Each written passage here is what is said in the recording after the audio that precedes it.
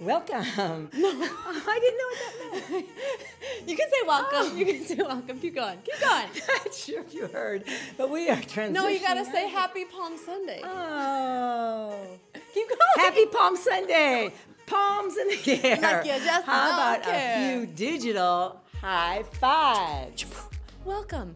Not sure if you heard, but we are transitioning out of the Castle building and making our way into a new venue. We'll update you with details as they become clear to us.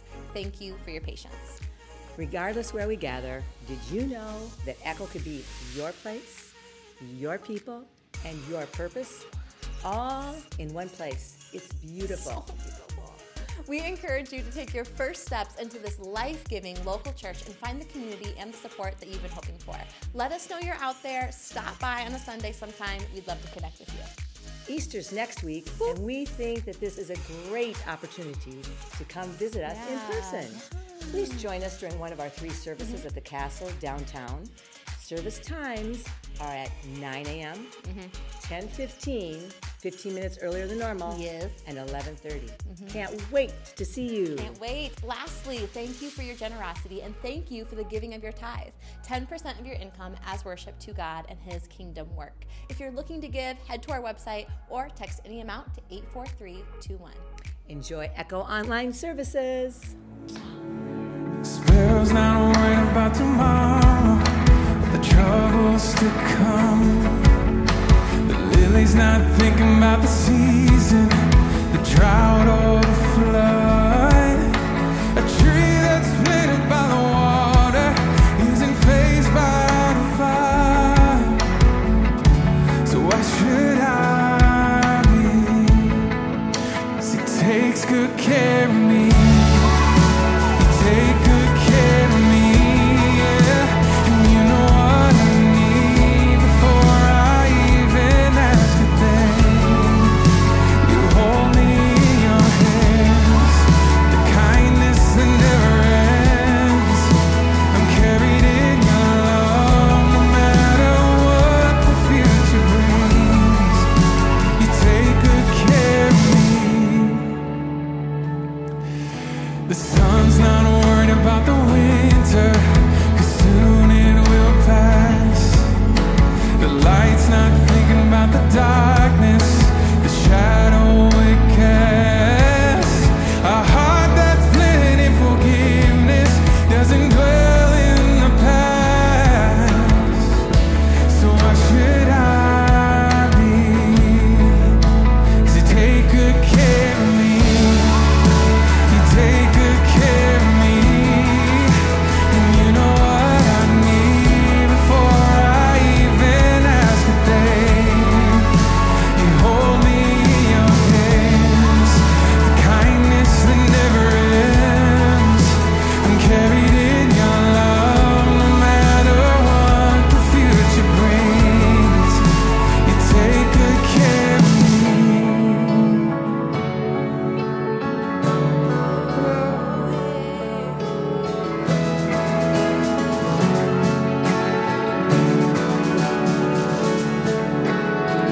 I know there must be more, but I can't get past your kindness.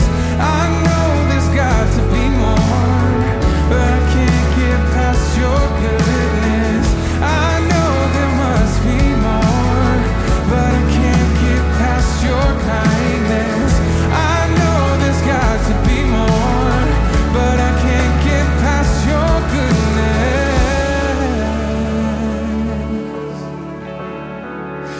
So take good care of me. You take good care of me. And you know what I need before I even ask a thing. You hold me in your hands, the kindness that never ends. I'm carried in your love, no matter what the future brings. You take good care of me.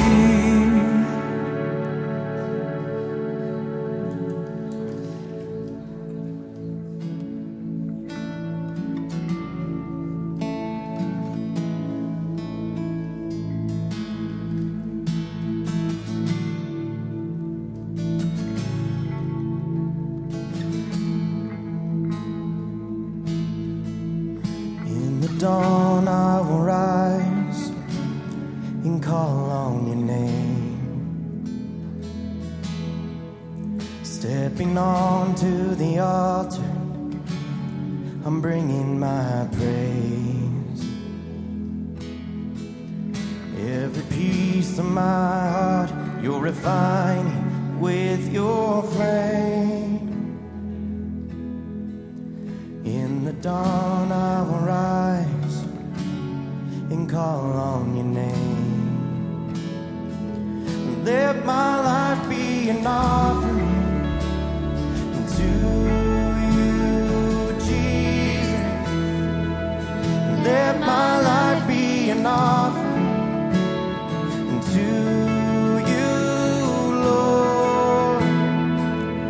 I'm not walking away, you can have everything. I'm your living sacrifice. My life is an offering of praise. In the night I will sing and call on your name. I will rest on the altar, still bringing my praise. 'Cause every piece of my heart you're refining with your flame. In the night I will sing and call on your name. So let my life be an offering to you, Jesus. Let my life be an offering to you, Lord. I'm not walking away, you can have everything. I'm your living sacrifice. My life is an offering of praise. Every piece of my heart I will lay it down.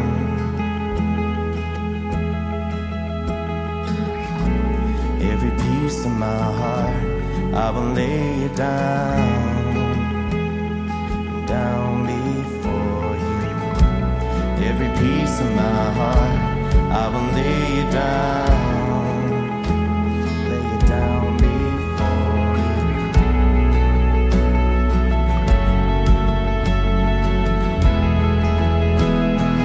Down before you. Every piece of my heart I will lay down before you. Every piece of my heart I will lay down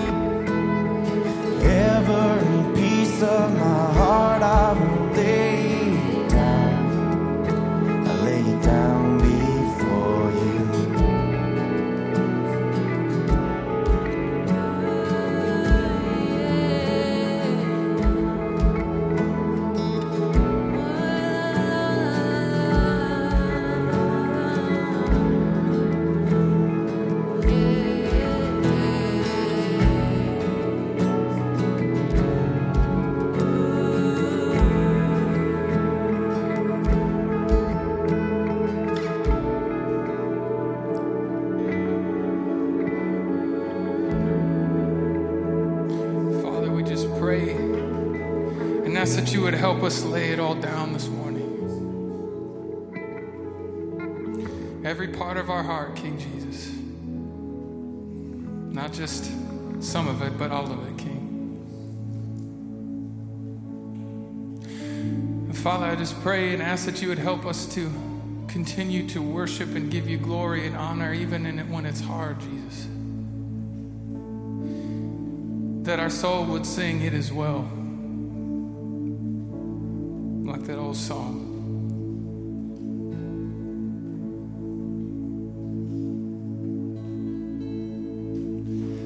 When peace like a river attended my way, when sorrows like sea billow low,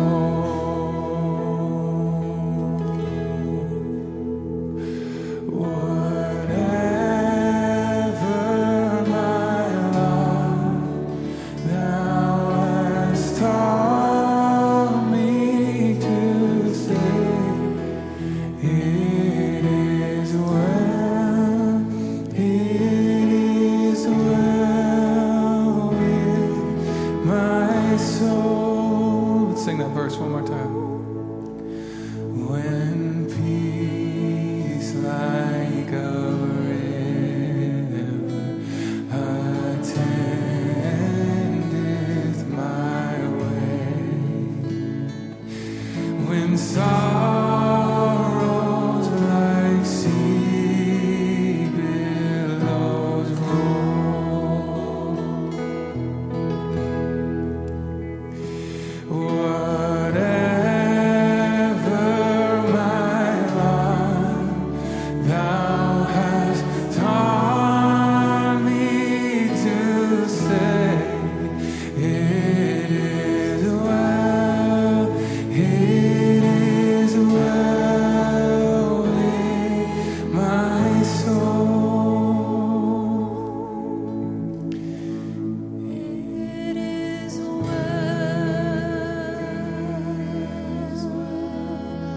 with my soul. It is well, it is well with my soul.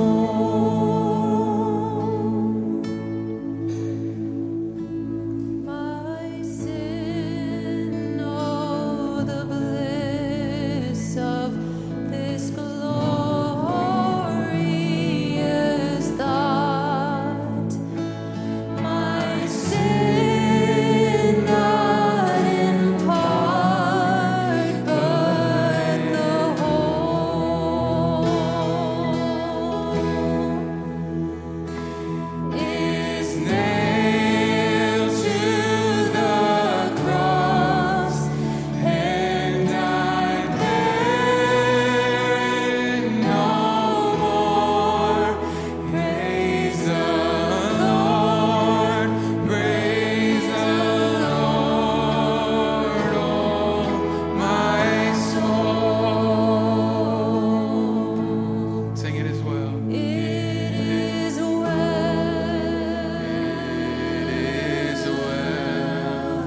with my soul. My soul. It is well. It is well with my soul. It is well with my soul. My soul. And it is well. It is well with my soul.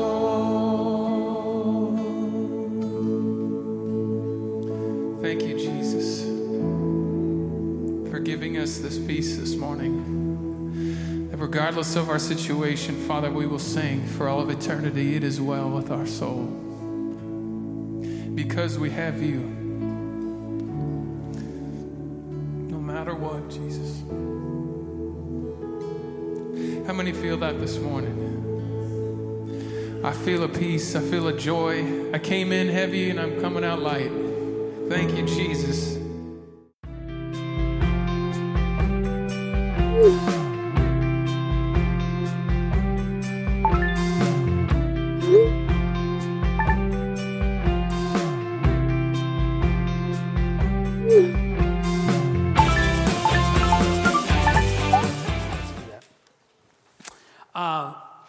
We are in the Emoji series, and coincidentally, today we're talking about the thumbs down. Everybody put your thumbs down, you know, like this is your opportunity to really diss me, just throw it down. And as I was prepared, like you understand, like when I'm preparing messages, like I'm processing, I'm collecting, I'm gathering. It's like hunting and gathering, and I start creating documents, and then I have a notepad and I scribble on that way, like very, very small, full caps on my journal, and then eventually I start kind of put it together, and then eventually.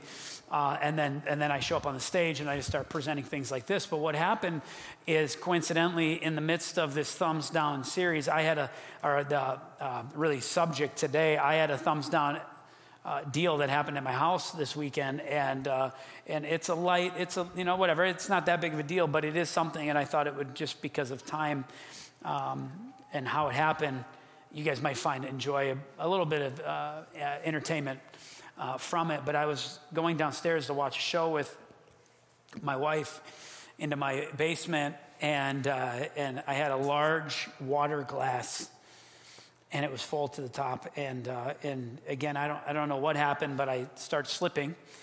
And instead of thinking about my feet as I should have been thinking about that and balancing, all I could think is save the water. God, anybody ever do that before, you know? And I think because my attention was to save the water, like man, I lost it completely. So much so that I landed right on my butt about 3/4 of the way up the stairs and going into my basement. And literally, I don't know what happened. I was kind of leaning to grab the water still in mid-fall. And because of that, all my feet were up in the air. And I literally plinkoed down every stair until I got to the bottom. And then Christy's like, you okay? You know, the only thing that would have made it better is if she was filming, you know, and then she could have gotten me back for some of the times I scare her. But we have those thumb down type of moments, and I knew at that very point, because of the severity of the fall. You ever do something too? By the way, it's not necessarily about the physical pain. It's about the emotional pain about it. Like that was embarrassing. Y'all get what I'm saying? And it was only really Christy there. So I mean, it was strange. But I knew right then that the next morning I would feel it in my back. I don't know if you know this, but I did a lot of things with skateboarding, extreme sports. I had some gnarly wipeouts, and because of that, my lower back is a little more sensitive than normal.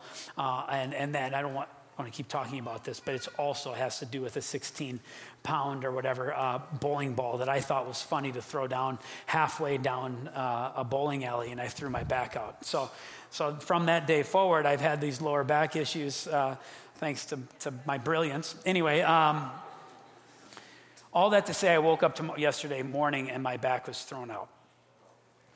And how many know in life, there are just those moments, and again, you can't necessarily figure out when they're coming. You just know that at some point they may come. And I've been thinking for a long time, man, it's been a while since my lower back has been thrown out, and here I am, thumbs down today. And it may not look bad today, but how many want to say amen for painkillers?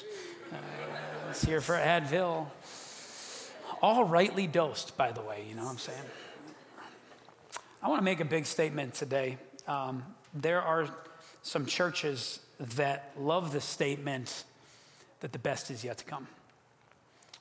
And although that is true, today I want to remind you that the best may be yet to come, but we still might need to live in hell today.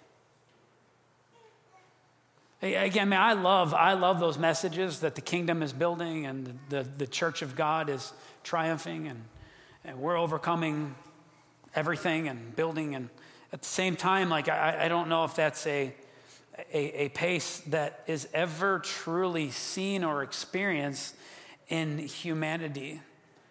And I just want to tell you today that I believe when we're talking about emoji and healthy spirituality, and specifically the idea about thumbs down type of moments, is if we're going to have healthy spirituality, we need to embrace living between the trees.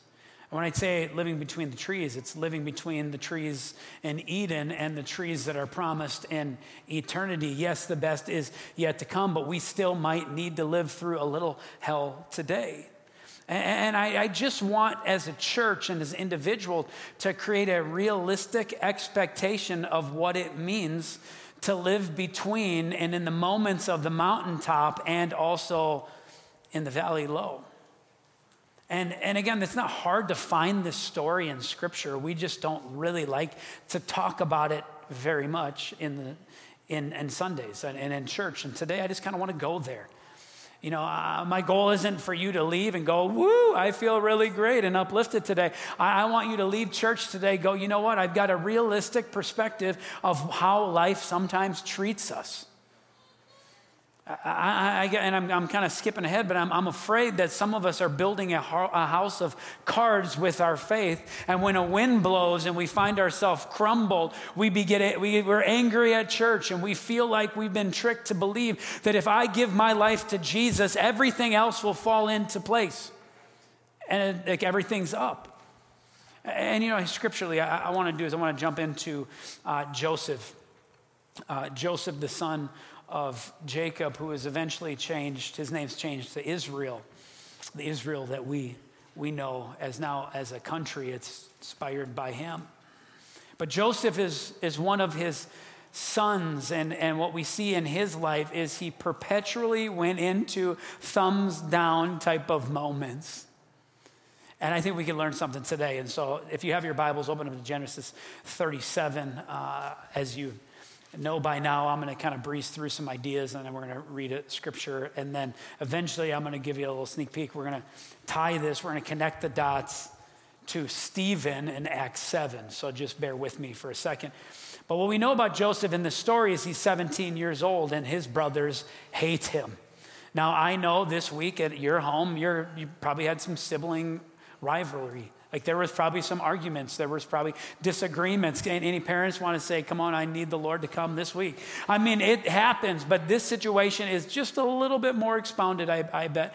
And the family dynamics are extremely strange. And if you do any kind of study about this family, is the dad has many sons and he has many wives. And because of that, there are half brothers and there are just like the situation is super dynamic and honestly strange. And what we know about Joseph is he is a dreamer, and he's not very smart with his dreams. He has this one dream about a bunch of these bushels, and they were going to bow down to one bushel. And there just happened to be 11 bushels, and he kind of claimed to be the one standing up. And then he had the audacity to share another dream that was given to God, or given him by God, and that was, or at least that's what he thought, is that there was a moon and there was a sun, and there were a bunch of stars. And he kind of got to the point a little bit clear on this. He said, yeah, all those things, you're going to bow down to me. You know what I'm saying? Like imagine being in that audience. Imagine being at that table. Imagine being at that dinner going, okay, buddy. If I can just speak frankly with you, I don't know if I can even say this in church, but I guess I'm just going to say it. Like Joseph was an idiot. I mean, he was a 17-year-old, and the reason why I think I can say that is because how many of you were idiots when you were 17 years old? Come on, can I hear an amen? I hope you're not all raising your hand because you're thinking I'm the idiot, which I was. I agree with that, but at the same time, let's have a moment of confession. I mean, really, what I'm trying to tell you is this: Joseph, his idealism was off the charts. I mean, it just was. It can't even fall on the graph. And life is looking good for him. It really is. And I think he would totally vibe with the idea of thumbs up, dude. Like, this is how I'm going to live life. It's moving forward. Bow down to me. And Joseph had favor from his father, which is true. And these dreams that start giving him the idea that that the heavenly Father, his heavenly Father, had favor upon him as well. But then Genesis 37, verse 23 happens, and it says this: so when Joseph came to his brothers, they stripped him of his robe. You know the story, the ornament robe he was wearing, and they took him and they threw him in the cistern, which I want you to hear as the pit. Joseph was thrown into the pit, and the pit was empty, and there was no water in it. And now listen what happened. The lunch that Joseph brought for his brothers, they said, hey, you know what? This is a good time to sit down and eat it. They sat down and they eat the meal. Now what you need to hear is this, is Joseph brought them the meal. And I think what I want to pull out of this little reference in Scripture, this is kind of what we do to people in church.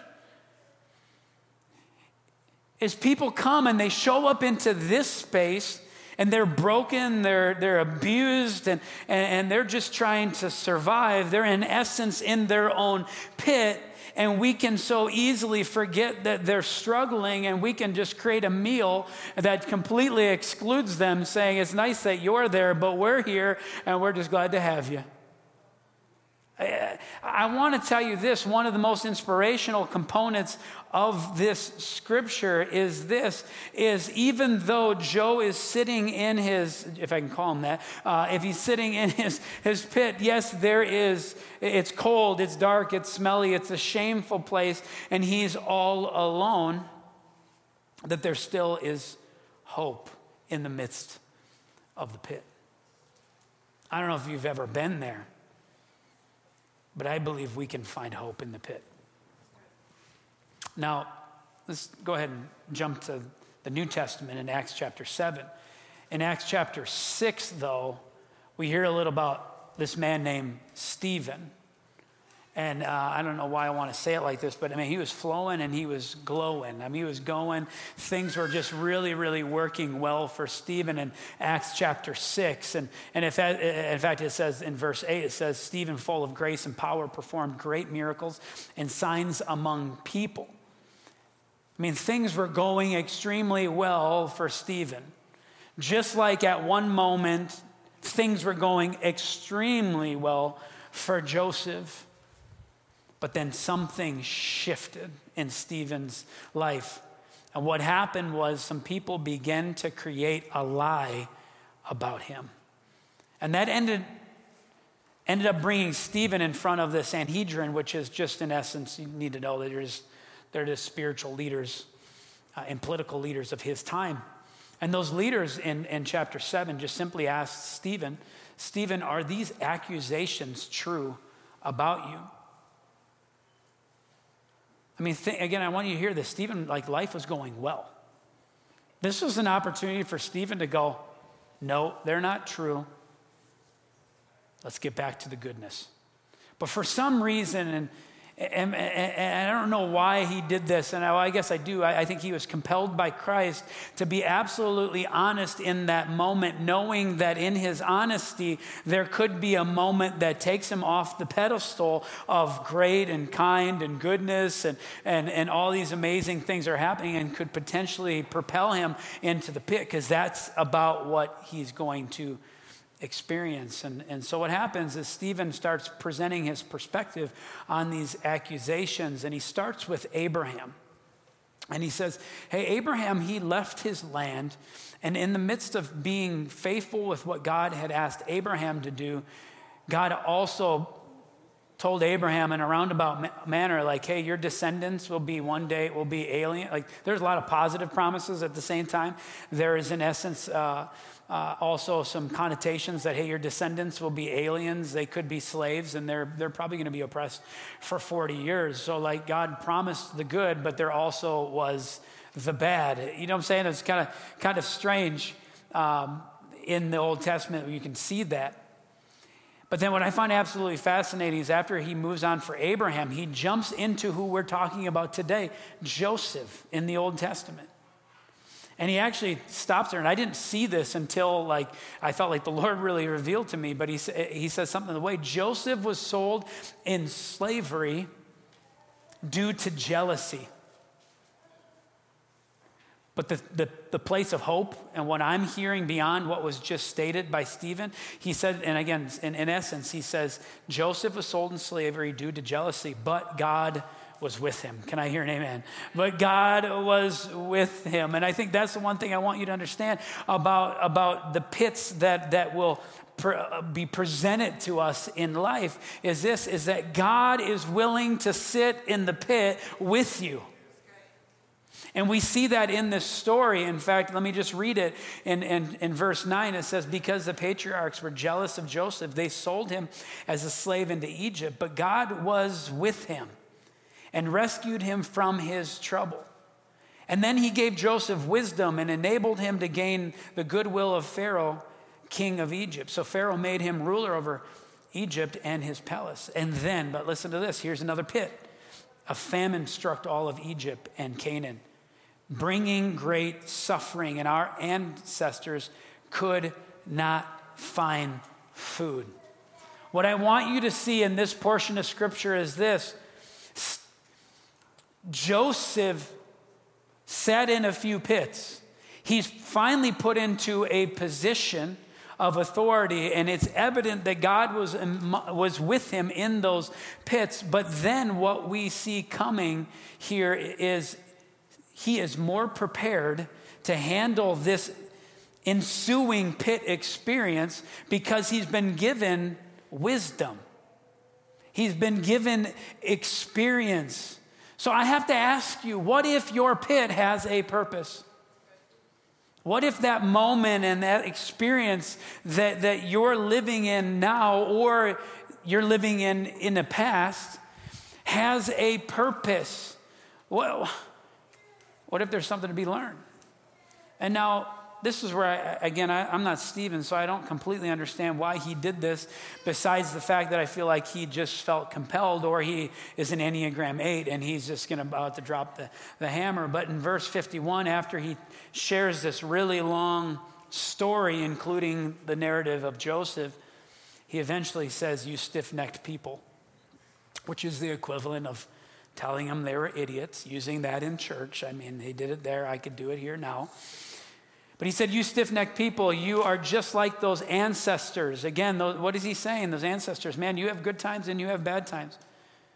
You know what I'm saying? And I think he's trying to tell them, are you learning through the process? When he says you're a stiff-necked people, you're just like your ancestors. You resist the Holy Spirit. I think when the pit comes, we're so uncomfortable in this dry, in this lonely, dark space. We try to make it so much effort to get out of that pit so quick that we miss the lessons of the Holy Spirit. And he says, you resist the Holy Spirit and really his message. And then it says, and now you have betrayed and murdered Jesus.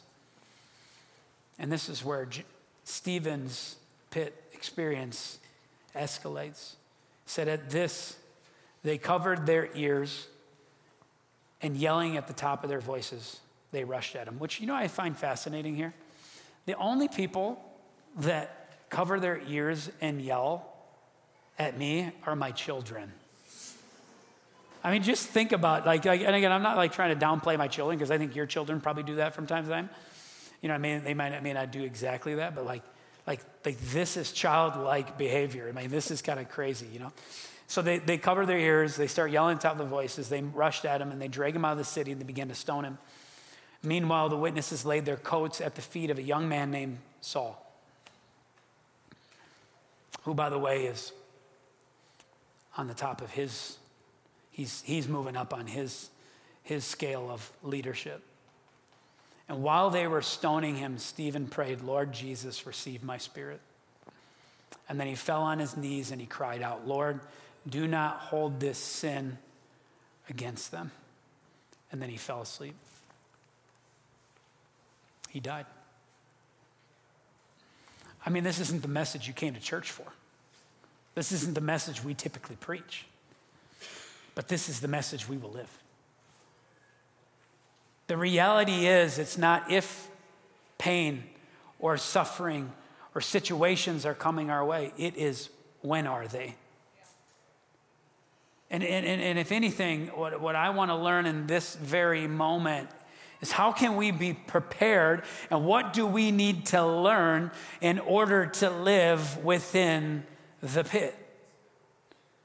When we talk about healthy spirituality, it's understanding this one baseline reality, and we can see it in John 16:33. Jesus is saying it. He says, I have told you these things so that you may have peace. In this world you will have troubles, but take heart, because I have overcome the world.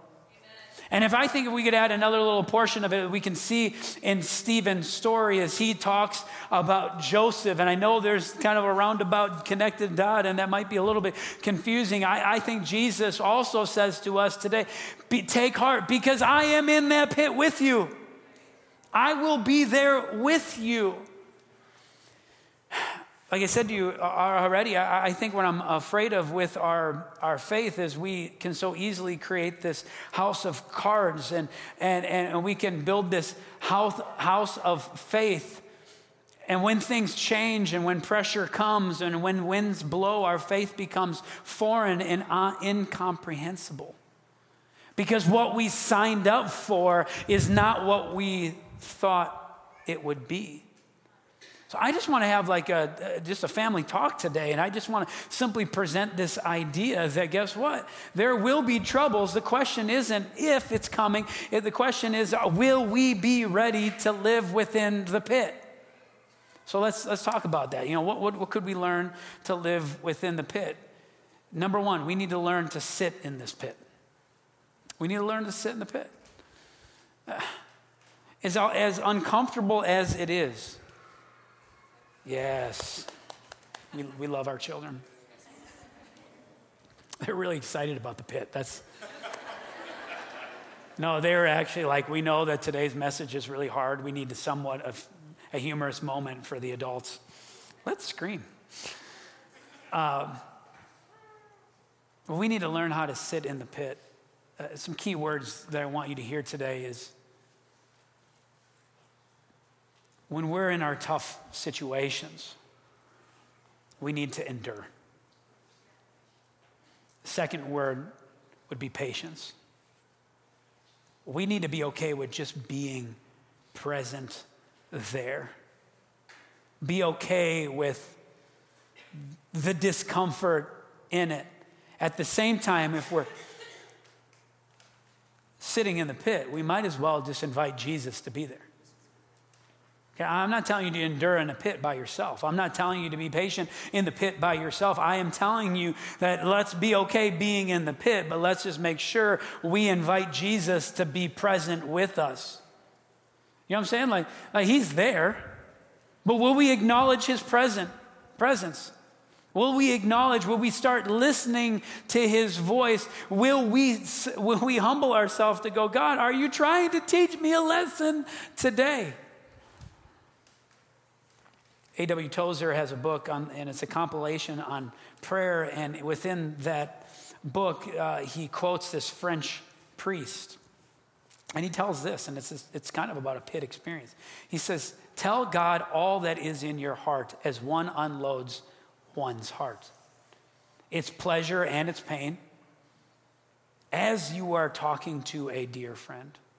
Now tell him of your troubles, that he may comfort you. Tell him your longings, that he may purify them. Tell him your dislikes, that he may help you conquer them. Tell him your temptation, that he might shield you from them.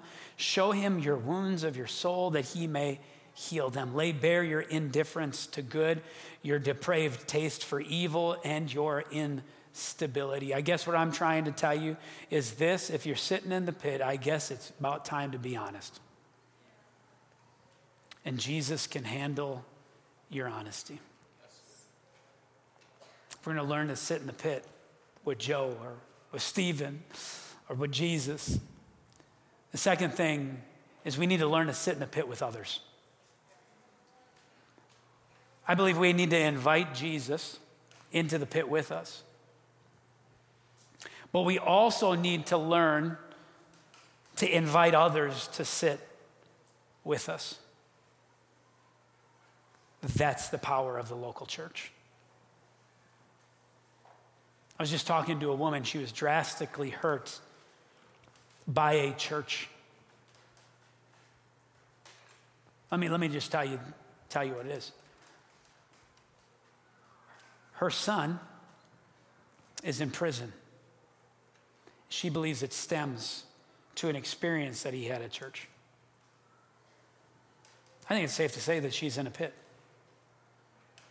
And she's in a pit of anger, resentment, disappointment. And she came up to me after church and very emotional. She said, I feel like it's time for me to invite someone of leadership to sit down in the pit with me.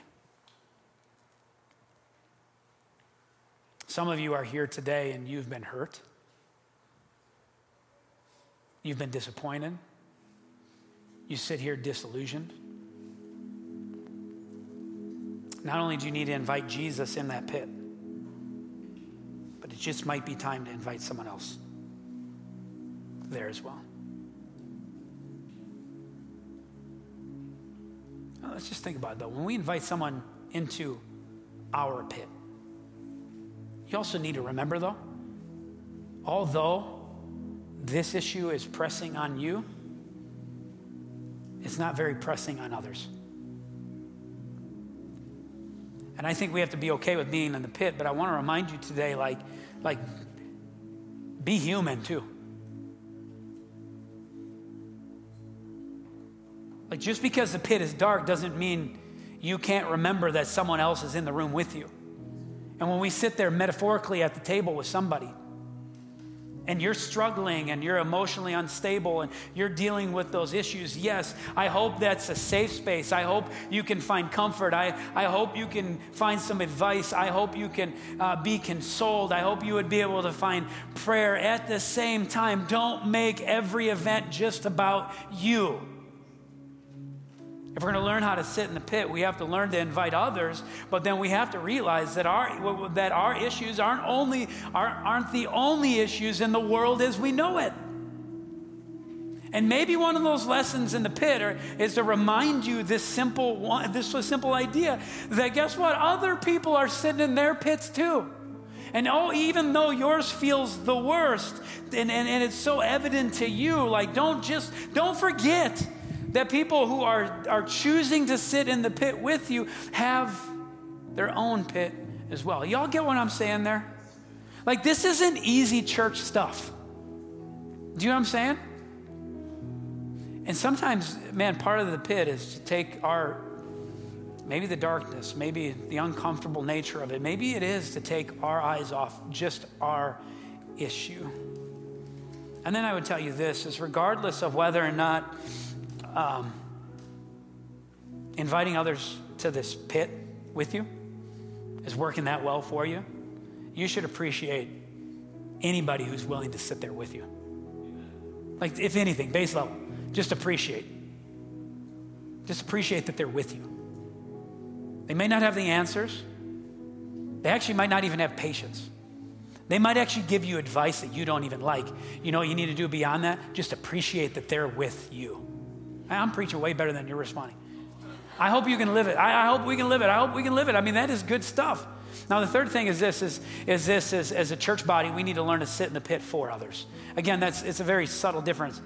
We need to invite others to sit with us, yet we need to be forward moving and selfless and look and just embrace this idea that there are people in the pit and we need to go in it with them. Willingly walk into their pit with them. Jesus, a favorite Sunday school verse of all time is 2 words, Jesus wept.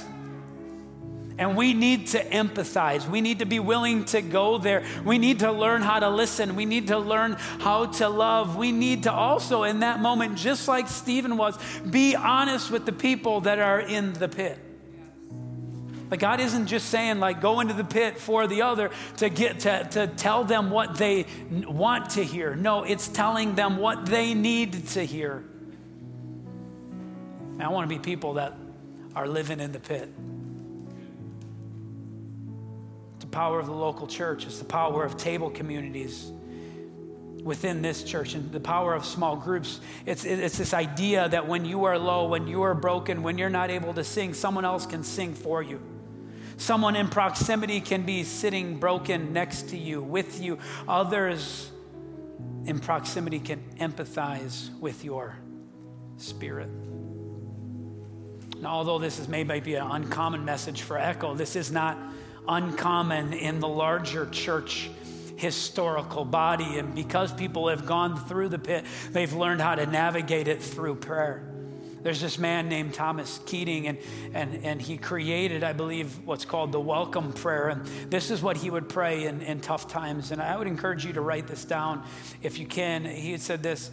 He said, I would approach those problems, and he said this, on a daily basis, he said, I would welcome everything that comes to me today. He would literally slow down, and he'd begin his day, and he would say this, I welcome all and everything that comes to me today because I know it is for my healing. I welcome all thoughts. I welcome all feelings and emotions, persons and situations and conditions. I mean, what if that's how we would approach tomorrow? We wake up. I welcome everything that comes to me today. It might be the pit. It might be the mountaintop. Lord, have your way with me. There's an author, I really appreciate his books. He's written Emotional Healthy Leadership. He's written Emotionally Healthy Church. And there's a number of different iterations, and I wouldn't be surprised if he even wrote Emotionally Healthy Preschool. I mean, it's kind of, it's pretty amazing. It doesn't exist. Don't Google it. But in the midst of his pit moment, in the midst of his journey, in the midst of having this realistic expectation that there are mountaintops and valley lows within our spiritual journey, he ended up writing this. And I'm just wondering if we could adopt this mentality. I wonder if we could adopt this type of prayer or statement in our life. And I think it's so important that I wrote it down. If you want to take a picture, it's there for you for your reference. But this is what Peter Scazzero, forgive me. He writes, I ask God for strength that I might achieve. I was made weak that I might learn humbly to obey.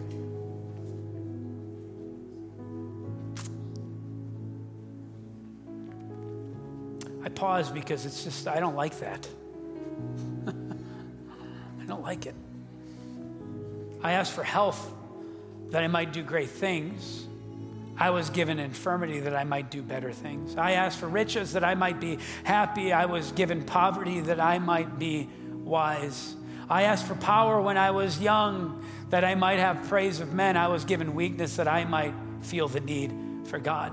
I asked for all things that I might enjoy life. I was given life that I might enjoy all things. And I got nothing that I asked for, but everything I had hope for. Church, I don't want to build a house of cards. I don't want to think that every game of Jenga ends with the tallest statue. Because the truth be told, it's not when or if, it's when. Lord Jesus, some people, I sense that they're angry because their life didn't turn out the way they wanted to. And their prayer life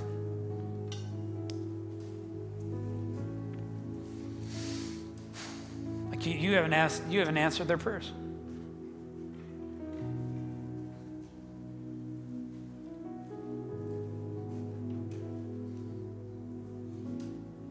I think some people in this room, they feel like they've been left in the pit way too long. But today, God, I just ask that this message, this moment would be a reminder that you're there with them. That your peace and your hope is here. Again, I pray for those that are like, this message it doesn't even feel relevant to them because their life is fine and it's dandy. I just ask that they could hide away these types of principles and these ideas in their soul or in their heart, that when life gets difficult, that they should remember that you are there with them. You willingly sit in the pit with us. And today, God, as I have lived through the pit a few times in my life, and as I prayed, God, would you just shine a little light in here? Would you just open and close a few doors so I know you're there? I just ask that is what today is all about. That they would understand that you are there. God, I just pray in a collective way. I just ask that we would be a church that invite others to sit in our pits, and yet we're willing to sit in someone's pit with them, for them as well.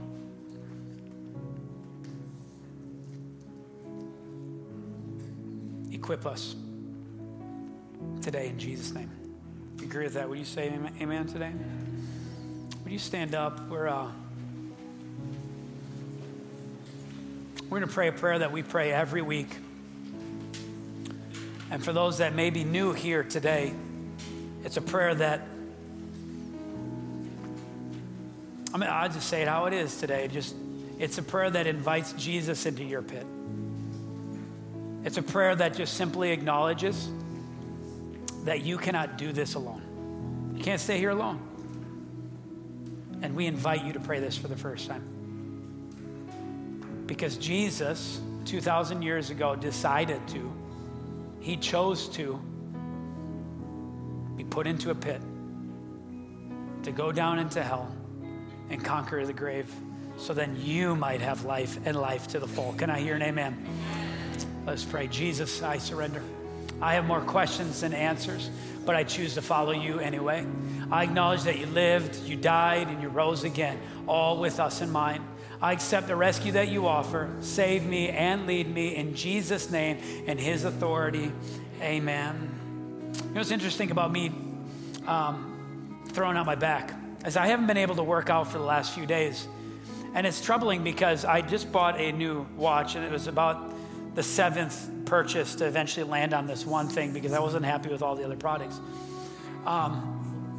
But I was kind of aggravated because I couldn't work out and I wasn't getting these analytics, and reading these things on a screen make me feel better, I guess, which you can tell I need some counseling. But I found something very absolutely interesting as I clicked on this training status update. And I'm doing it right now. It says your training load has been low lately. Your training load has been low lately. Now, I know why, because my back hurts. I want this to heal, you know what I'm saying?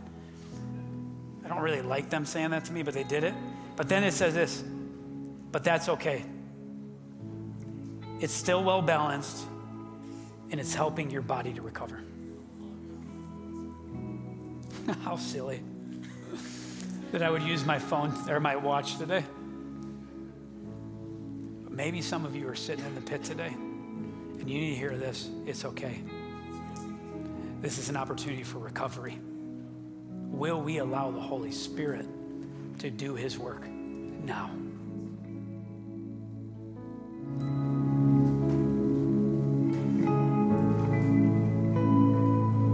To be loved is to be loved by you.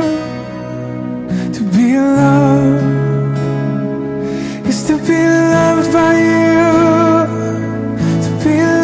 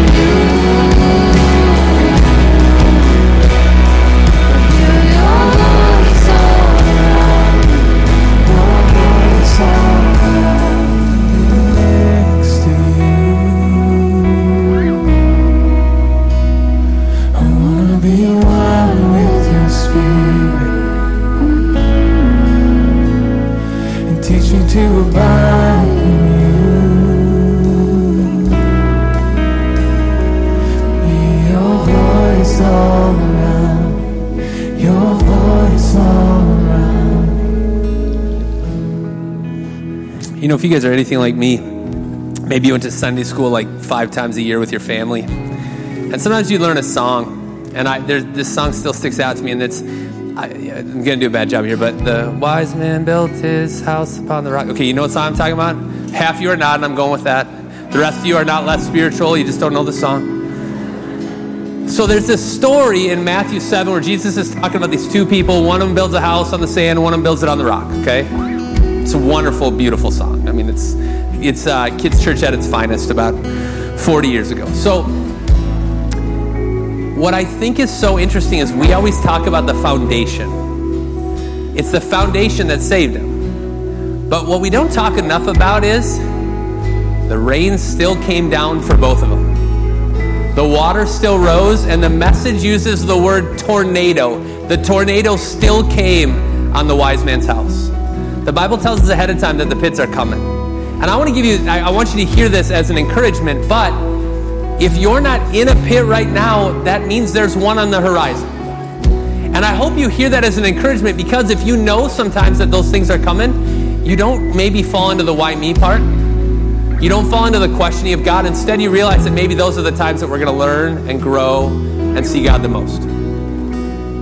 Now, one of the things we like to do here at Echo is we like to celebrate. And we would love to celebrate those of you that came here today for the very first time. Yeah.